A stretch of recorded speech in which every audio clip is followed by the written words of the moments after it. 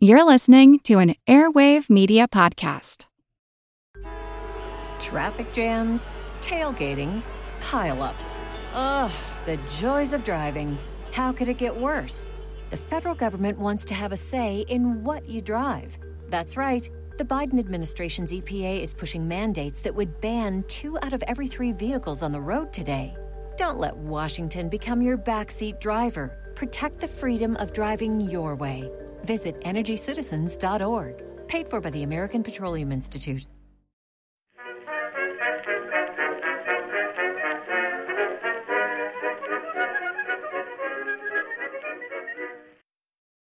Hello everyone and welcome to another History of the Second World War interview.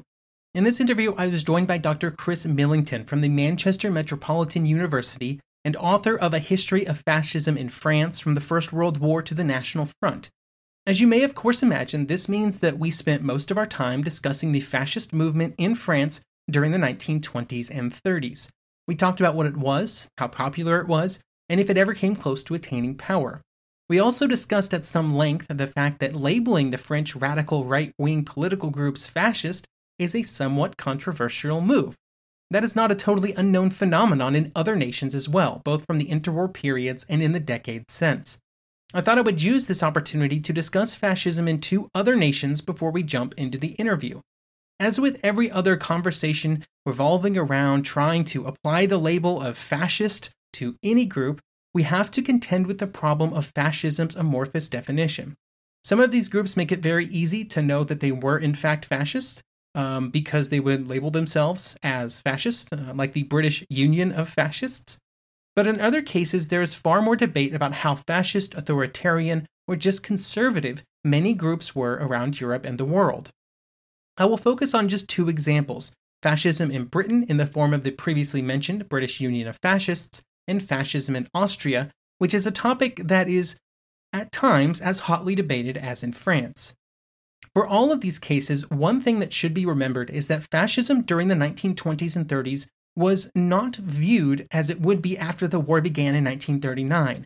After the start of the war, fascism in all of its forms would be seen as the great enemy by many Western nations.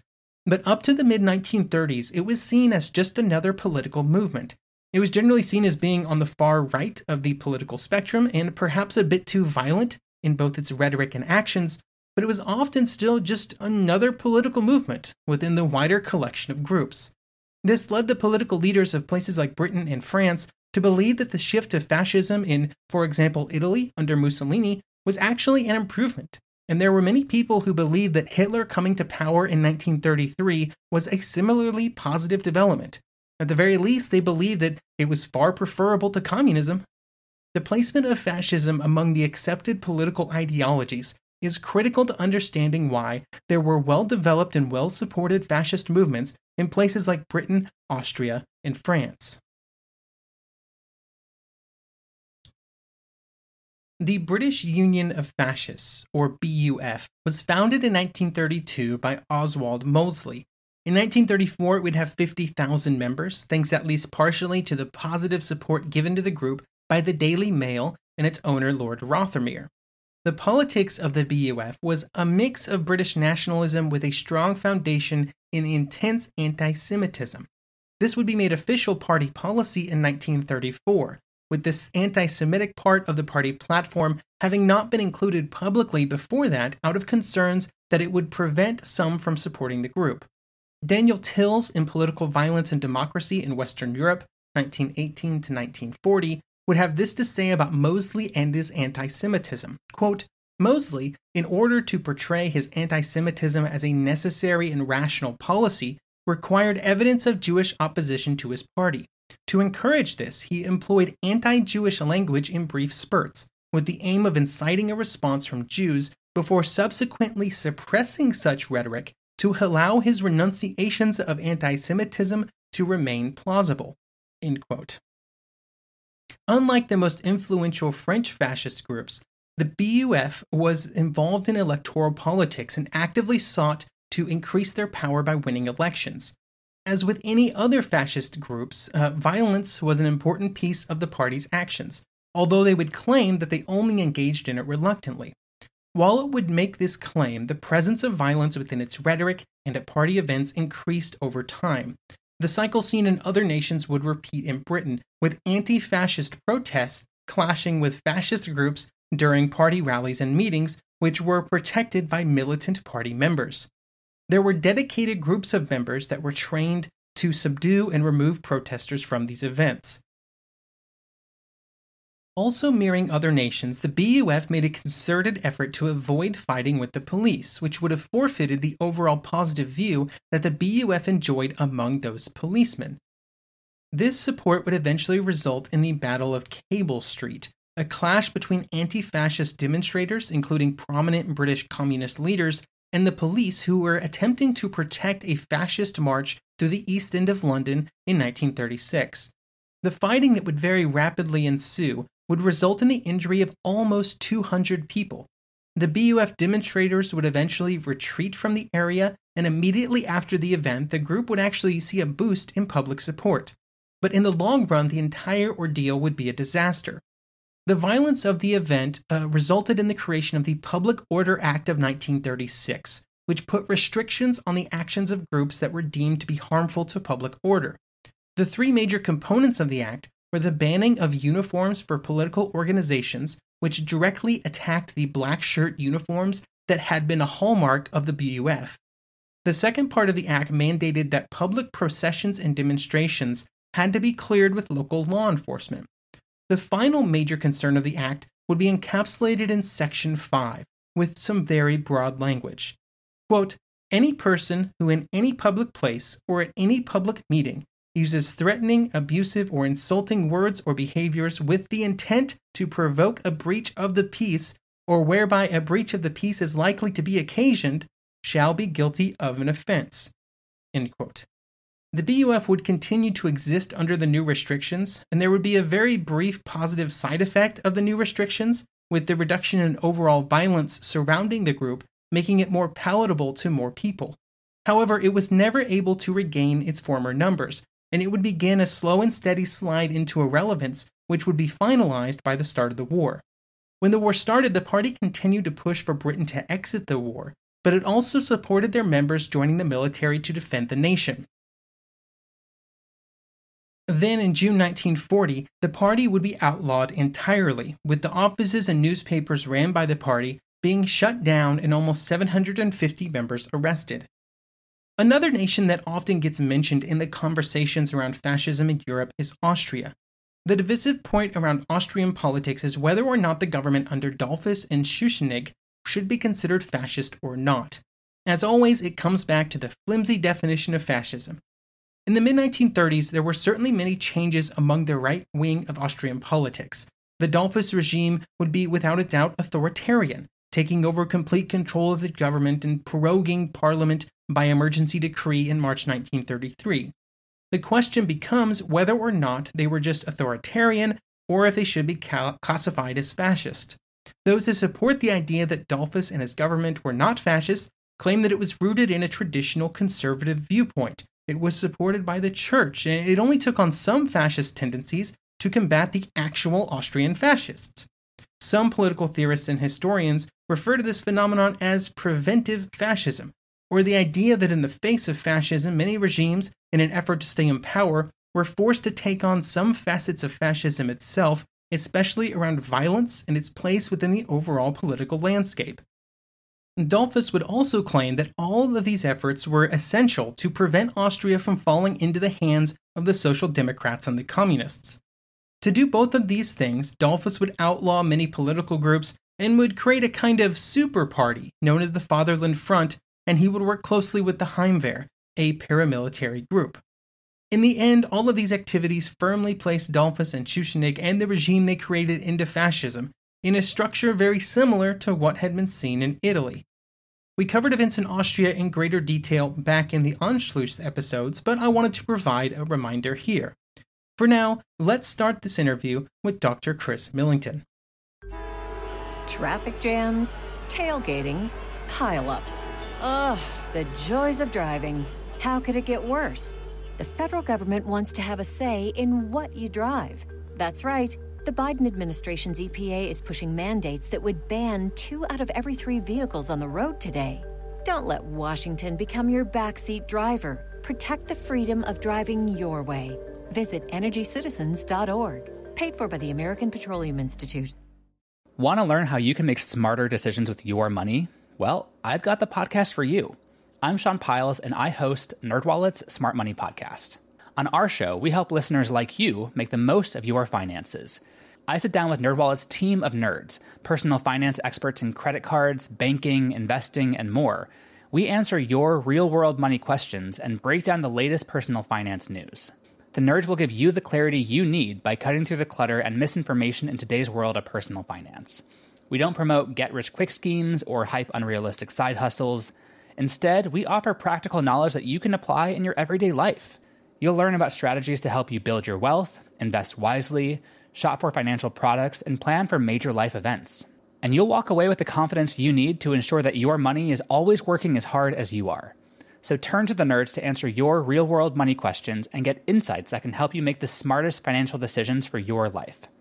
Listen to NerdWallet's Smart Money Podcast wherever you get your podcasts.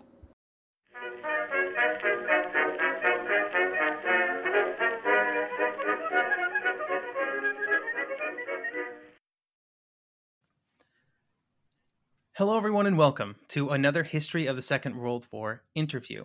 Today, I'm joined by Dr. Chris Millington of Manchester Metropolitan University and the author of A History of Fascism in France from the First World War to the National Front, which was just published in 2020. Dr. Millington, how's it going? It's going very well, yes, thank you, as well as can be expected. That's generally how it goes. So we're here today to talk about the history of fascism in France, the subject of your book. And I think that sort of fascism in France is maybe not a well-known topic among even people who know quite a bit about this time period. And so could you briefly just sort of talk about the origins of fascism in France during the 1920s and 30s? Yes, well, something that might surprise you and your listeners as well is that there is quite a strong argument that fascism itself, on a more general level, came from France. And this was an argument that's actually put forward in the early 1980s by an Israeli historian, Zev Sternhell. And what he argued was that if you look at France at the end of the 19th century, you can see all the ideas that later made up fascism coming together in a new form of right-wing politics. So one that opposes the left, but one that also opposes conservatism as well. And he calls this the radical right. And he argues that it's in France that we first see what he calls this proto-fascism. So his idea was that fascism was French to begin with. Now, that obviously was very controversial, a controversial argument to make at the time, and it drew a furious reaction from French historians. And the reason I'm giving you this context is because the whole subject of fascism in the 20s and 30s in France is one of the most bitter and most fierce debates in modern French historiography. And it's precisely on whether there was actually any fascism in France at this time. Now, there were several movements. So there's an array of movements in the country that we could describe as fascist.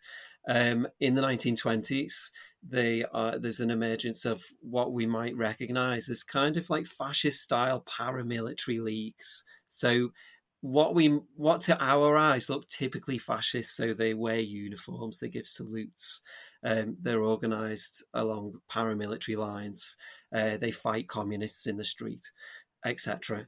They want to get rid of the Third Republic, the democratic regime. And the two most important ones of these groups, there's one called the Fezzo, which declares itself to be fascist in the Italian style. And there is one called the Jeunesse Patriote, which is also intending to get rid of the Republic. But it doesn't necessarily say that it is fascist. One of the most interesting things about that league is that it's founded by a man called Pierre Tétinger, who is the the man behind Tétanger champagne, which you can still buy today. I think there's a winery in California for Tétanger. So they're the main movements of the 1920s. The following decade is when you see a huge growth of these extreme right-wing leagues. So they're called leagues because they don't take part in democratic elections or politics. They don't put candidates up. And the most important of these leagues in the 1930s is called the Croix de Feu, which is led by a man called Lieutenant Colonel François de la Roque. De la Roque also wants to get rid of the Republic and replace it with an authoritarian regime. Now, the reason his group is so significant is because by 1939, it has about 1 million members. That makes it larger than the Nazi Party was before Hitler came to power. And it also makes it the largest political movement in French history.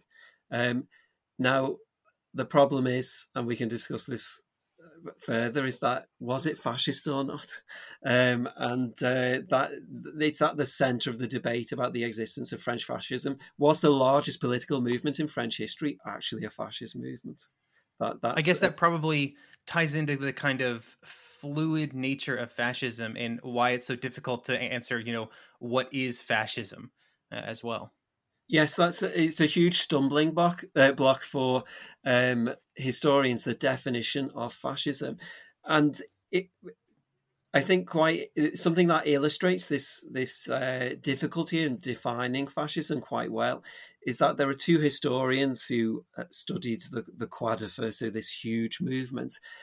They both argue that fascism is conservative. They both argue that the Croix de Feu is conservative.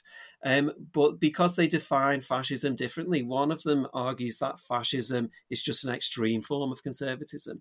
So the Croix de Feu is fascist. The other argues that no, fascism has got nothing to do with conservatism, and the Croix de Feu is conservative. Therefore, it's not fascist. This, as I say, it's a huge stumbling block. The definition of fascism, how to define it. And actually, what I do in my book on the subject is that I avoid a definition of fascism because it has caused such problems in this field. And what I tend to do in the book is, I look at, what did these movements at the time think fascism was? Did they understand it in the same way that we do? Because as a historian, should I be going back into the past and saying, well, you're a fascist, you're not a fascist? Where does that really get us?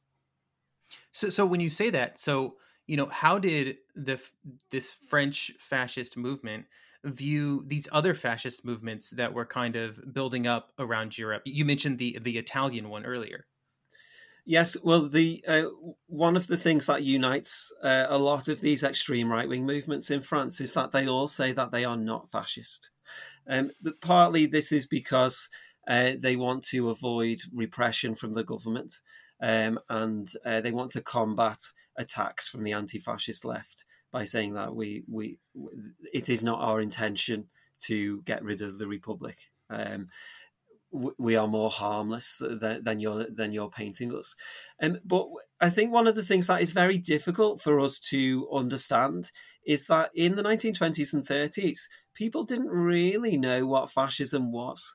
It was a brand new political movement. It seemed to be a brand new form of politics, so this violent paramilitarism. And it was a real struggle for the French to understand, what is fascism? And in the 1920s, you see ideas of what fascism is coming into the French press. So journalists who are based in Rome report back and they say, fascism, it's just a movement of war veterans. It's just conservative. It has nothing to do with extremism. It's a legitimate reaction to communism.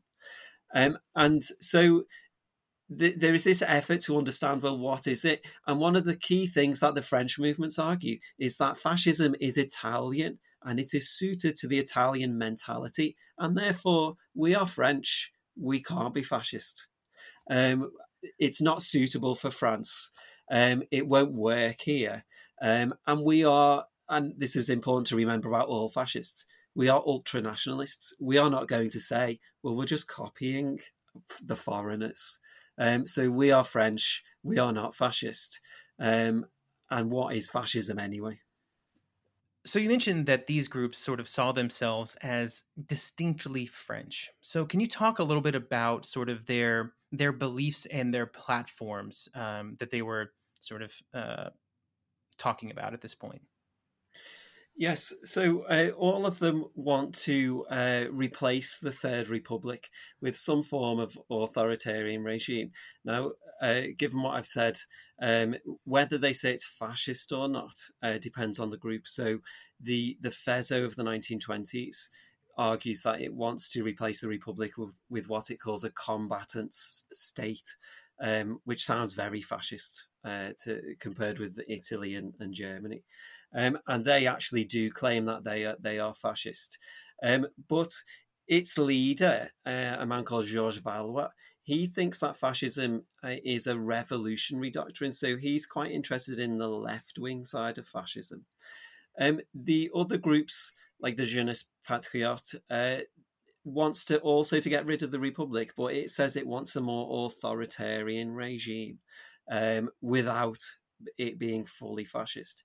And I think the Croix de Feu of the 1930s is probably the most interesting because its leader, Lieutenant Colonel de la Roque, he actually says that he is loyal to the Third Republic, but he frames it in a very ambiguous way. So he says, I'm loyal to the Constitution as it stands today, leaving room for, in my opinion, his entry into government to then rewrite the Constitution. Now, he also says that he wants this authoritarian republic led by a group of hand-picked like notables and experts and people who are seen as 100% French. And some historians argue, well, that just anticipates the Fifth Republic in France, so the modern regime in France today, which is a presidential regime in which the president has a lot of power to appoint the government. However, from my point of view, La Roque also says, oh, and yes, we will crush the communists. We will end parliamentary or electoral competition. And so that's that's nothing like today. So La Roque is very ambiguous in his platform, and he frames it as, well, I am a Republican, but again, in the way that we have to define fascism, people had different understandings about what the Republic meant as well, and it didn't necessarily mean the Third Republic, which they all rejected as this rotten, decadent regime, much like the parties in Weimar Germany, the extremist parties, rejected the Weimar Republic. Interesting. And so beyond just their views on the Third Republic, one of the features of other fascist movements, especially the two most notable ones, Italy and Germany, is a militarism that is based on the idea that a strong military will let them sort of reassert themselves in the global political scheme. Is that something that the French were in a very different position, because a lot Italian and Germany, those views were rooted in the aftermath of the First World War, but France was in a very different position. Like, was there something similar happening in these French parties?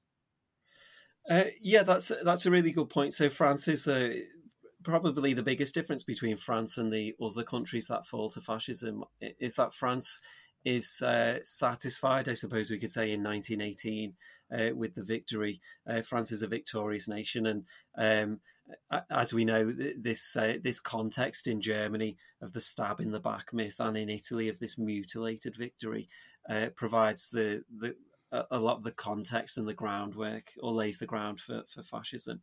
Now, that is, of course, different in France, but I don't think we can say that immunizes the French from fascism, because you still have the development of this extreme right wing these extreme right-wing movements. And what we see in France is that dissatisfaction with the victory or the way the governments are unfolding in the 20s mirrors the way the extreme right feels in Italy and Germany. So there's a lot of dissatisfaction, particularly with left-wing governments in the 20s, about selling the victory off or selling out France, particularly when the French make friendly approaches to Germany again in the mid-1920s. And we also have a huge veterans movement in France. So 3 million French men belong to a veterans association. There are lots of veterans associations. And the one thing that unites these veterans associations is that they are all anti-parliamentarian, because they think that the veteran is better suited to running the country than democratically elected politicians who they argue represent narrow interest groups and are only concerned about their own career. So although we have this very different outcome for the First World War in France, we still have the idea that the war is somehow, or there is something unsatisfactory about the victory. And we still have a large proportion of veterans who spread these very authoritarian ideas throughout society by saying that the Republic is no good anymore. We need a new government to put things right in the name of France. And a lot of these movements were rooted in an anti-leftism, anti-communism, anti-socialism, and things of those nature. In France, those sort of leftist movements were quite popular, quite powerful. And did that sort of... So I guess the question I'm getting at here is, in these other countries, you have these fascist movements that eventually rise to power. But in France, that never happens, even though the leftists in France are much more powerful. Now, is it because there's so much more support for the left in France? Or was there some other reason that maybe things did not go as far in France towards the fascist direction, at least before the start of the war?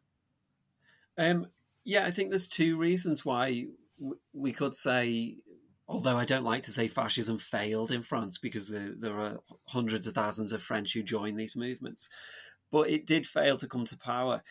With regard to the left in France, I don't know if it's more popular than in, say, Germany or Italy, but the French left learns the lessons of what happens in Germany and Italy. So by 1934, the French left, the communist and the socialist parties, they see what Mussolini has done 10 years ago in Italy, and they see what Hitler has just done in Germany. And it begins as a grassroots movement where individuals within the party start working together in what they call anti-fascist committees. And then in mid-1934, Stalin in Moscow orders the Communist Party to start forming a popular front with the Socialist Party against fascism. And so the left unites in France in a way that it doesn't unite in the other countries. This Popular Front coalition, it's an electoral coalition, but it also fights in the streets with fascists. It organises large counter demonstrations to fascist parades and meetings. And in June 1936, the Popular Front wins the general election. And one of the first things it does is it bans the paramilitary league. So it outlaws the Croix de Feu. Now, the Croix de Feu is outlawed. It just transforms itself into a political party. And so the Popular Front doesn't really solve the problem. The problem just changes. But I think what the other reason that perhaps explains the failure of fascists in France to come to power is that in the way that Mussolini and Hitler combined street violence with electoral participation, the French Leagues never did that. So when the French Leagues are fighting in the street, they've got no one in Parliament to put pressure on the establishment to invite these leaders into power, which is essentially what happens in Italy and Germany. So they make the mistake that there's no one on the inside to put forward their claim to power. There's nobody there for the other conservative parties to sort of form a coalition with, which is what happens in those other nations. Yes, that's right. So the leagues do work with conservative parties. There is a blurring of boundaries between the conservative right and the extreme right, and the conservative right quite likes the way these paramilitaries beat up communists and socialists. But in Parliament, the conservative right, like all political parties, they want power for themselves. There is no large kind of cohort of fascist members of parliament or deputies, like in Nazi Germany or in Germany before the Nazis take power. There's hundreds of Nazi MPs. There's nothing like that in France. Just conservative MPs who think, yes, we quite like the leagues, but you stay in your box, stay in the street. So was the decision to kind of stay out of politics, was that something from the early days of sort of the French radical right or fascism? Like, was that a topic that was revisited? Was that divisive, that kind of decision? The decision to stay out of politics comes from the fact that these leagues do not want to be compromised by being seen to work with the system. They denounce Parliament, they denounce the Republic, and so it's difficult to denounce the regime when you're actually sending members of Parliament to work within it. The Quadrifer in particular says that it is apolitical. It says it's not a political movement, it's a French movement, just working for the national interest. So to run members of the Quadrifer for parliamentary seats, Larocque even says that parliamentary politics makes him want to vomit. He rejects it so much. However, once the Quadrifer is outlawed and he transforms it into a political party, they do start running members for election.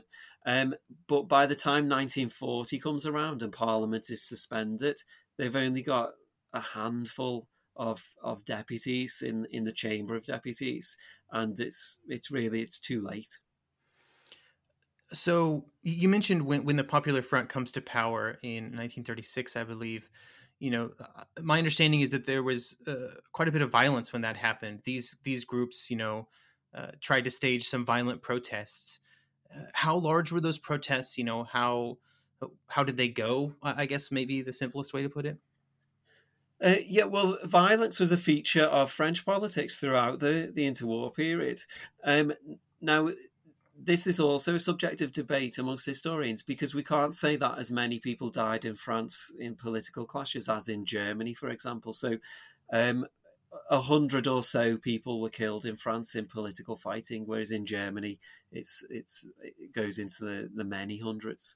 And so the argument can be made, well, the French fascists weren't serious about violence. But if we compare the French number with Britain, in which case, as far as I know, no one died in political violence in the interwar years. France seems much more violent. So there's this undercurrent of violence running throughout the 20s and 30s. It peaks in the mid-1930s.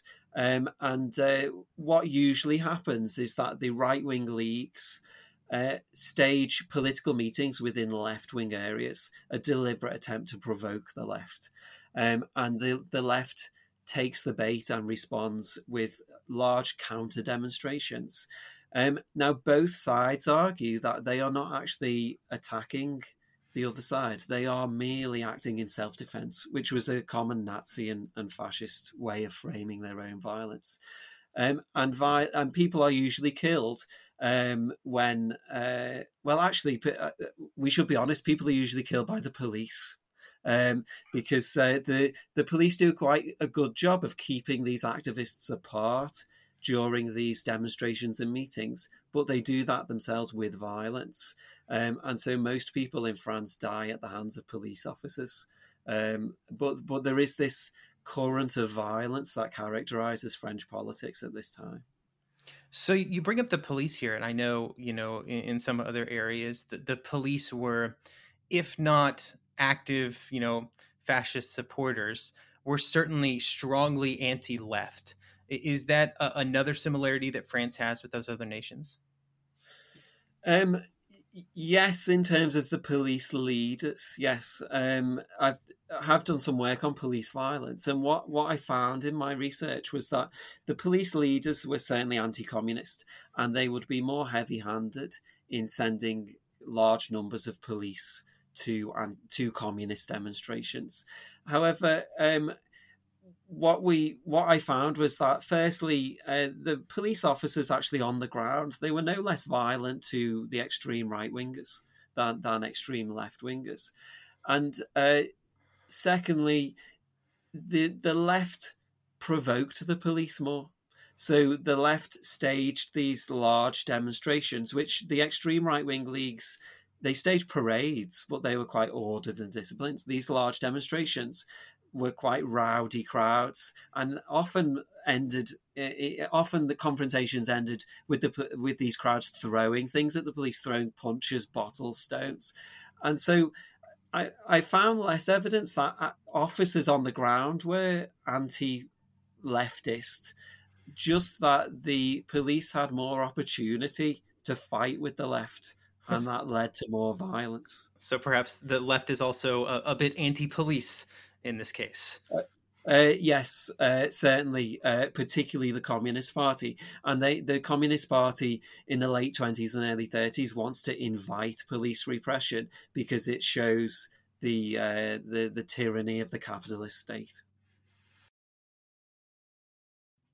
So you mentioned earlier that these groups were maybe one of these groups was the largest political party in France, and so was there ever a risk? Was there ever a point of danger? Were they ever close to actually taking control? I guess they couldn't do so from like the normal political way that others in the Republic took control. Yes, well, there's a night in February 1934, or the 6th of February 1934, which is regarded as it's one of the most important dates in French interwar politics because there was a riot in Paris on that night, and it was a riot involving these extreme right-wing groups. They had gathered to protest against the left-wing government, and it resulted in the groups fighting with police in the centre of Paris, just over the river from the French Parliament building, and trying to get into the Parliament building to then do who knows what, lynch members of Parliament or install their own fascist regime. This is seen as the point at which France was closest to falling to a fascist government. About a dozen people were shot dead by police. And the riot is a failure. Now, it's a failure in the sense that fascists are not brought to power, but in fact, the left-wing government resigns within days of the riot, and it is replaced by what was called this government of national union, which was actually a right-wing government.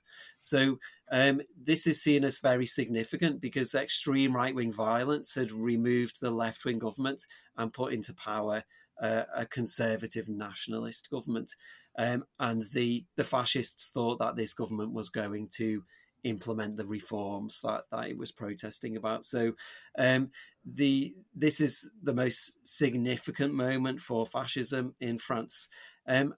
However, you might not be surprised to know that historians disagree about what the actual protesters wanted on the night. Did they just want to get rid of the government, or did they want to get rid of the democratic republic? And it depends on which side of the debate you fall, which interpretation you read into the 6th of February 1934. Yeah, that's what I was going to ask is, what were the intentions of this? Was it just a protest that kind of got out of control, or was it a targeted movement to, either topple the government that was in place at the time or the sort of governmental system? Yeah, well, the leagues that take part do make statements about their intentions before they gather in Paris, but they use, once again, very ambiguous language. So they say, we're going to clean out Parliament, we're going to clean out the Republic, we're going to install men who better embody the national interest. Now, after the riot, there is a government investigation, which these French groups, they want to avoid prosecution. So they argue, well, we never intended anything by it. It was just meant to remove the prime minister who we didn't like. We support the Republic. I think perhaps one of the problems for historians of fascism in France is the very ambiguity that these groups, or with which these groups express their own politics. And I guess in situations like that where maybe they failed, maybe they succeeded, I assume their messaging would fit whatever happened. So it looked like they achieved their objectives, whatever ended up happening. Yes, that's right. And Colonel de la Roque himself does not participate in the riot. The Croix de Feu does not participate. And so after the riot, he is able to say, well, we were not part of this. We are a disciplined group.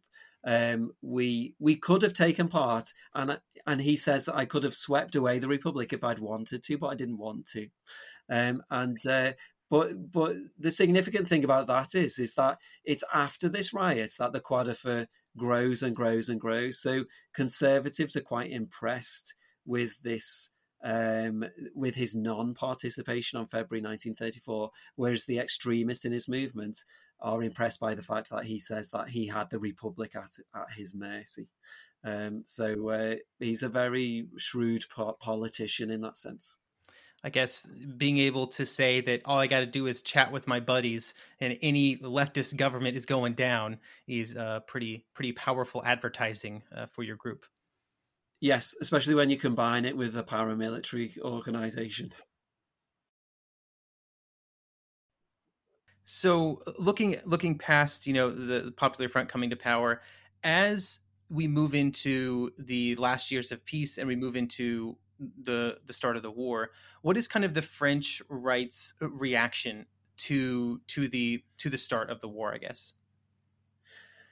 Well, as I said previously, the French fascists are ultra nationalists. So I think, given that we know that France was defeated in 1940, we might be tempted to think, oh well, these people acted as maybe a fifth column or agents working to undermine France from within.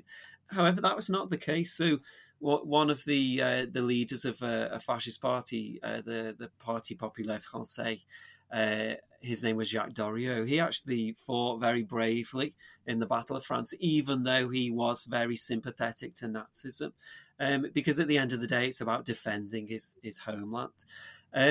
Certainly after the defeat, the French left argued that the campaign had been undone by these people acting from within. But the French extreme right, although they maybe flirt with the Nazis and look admiringly at what Hitler has done to the communists in Germany, they by no means want to be governed by Germany. Germany is the old enemy. And so by 1938, 1939, we can say they've woken up to the threat of Nazism like the rest of France. But if anything, they blame the Republic for being weak in the face of Hitler. So they oppose Hitler, but it's another stick with which to beat the democratic regime. Interesting.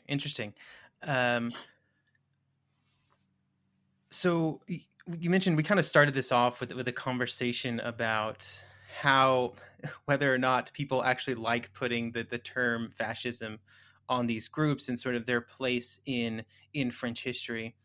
So as we look at how these groups have been portrayed, do you see sort of the label being placed upon them as fascists, as something else, sort of changing over the years? In the post-war years, I'm sure there was something of a visceral reaction against fascism and not wanting that to be a part of French history, maybe. But is that changing, recently as we get further away?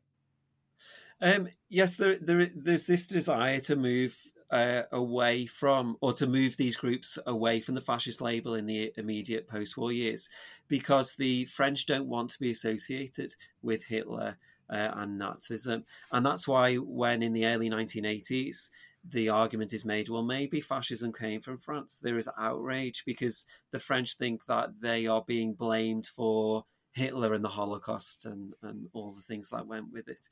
The debate amongst historians about which groups were fascist and which were not fascist is still raging. And it's resulted in kind of, as much as historians can insult each other in writing, there have been insults flying both ways.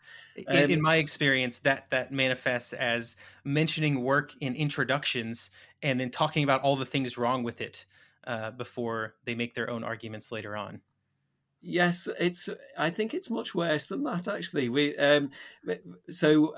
Because I'm outside of French academia, I am regarded by some French historians as an Anglo-Saxon historian, and they make the argument that Anglo-Saxon historians, they're not actually proper historians. They don't use archives.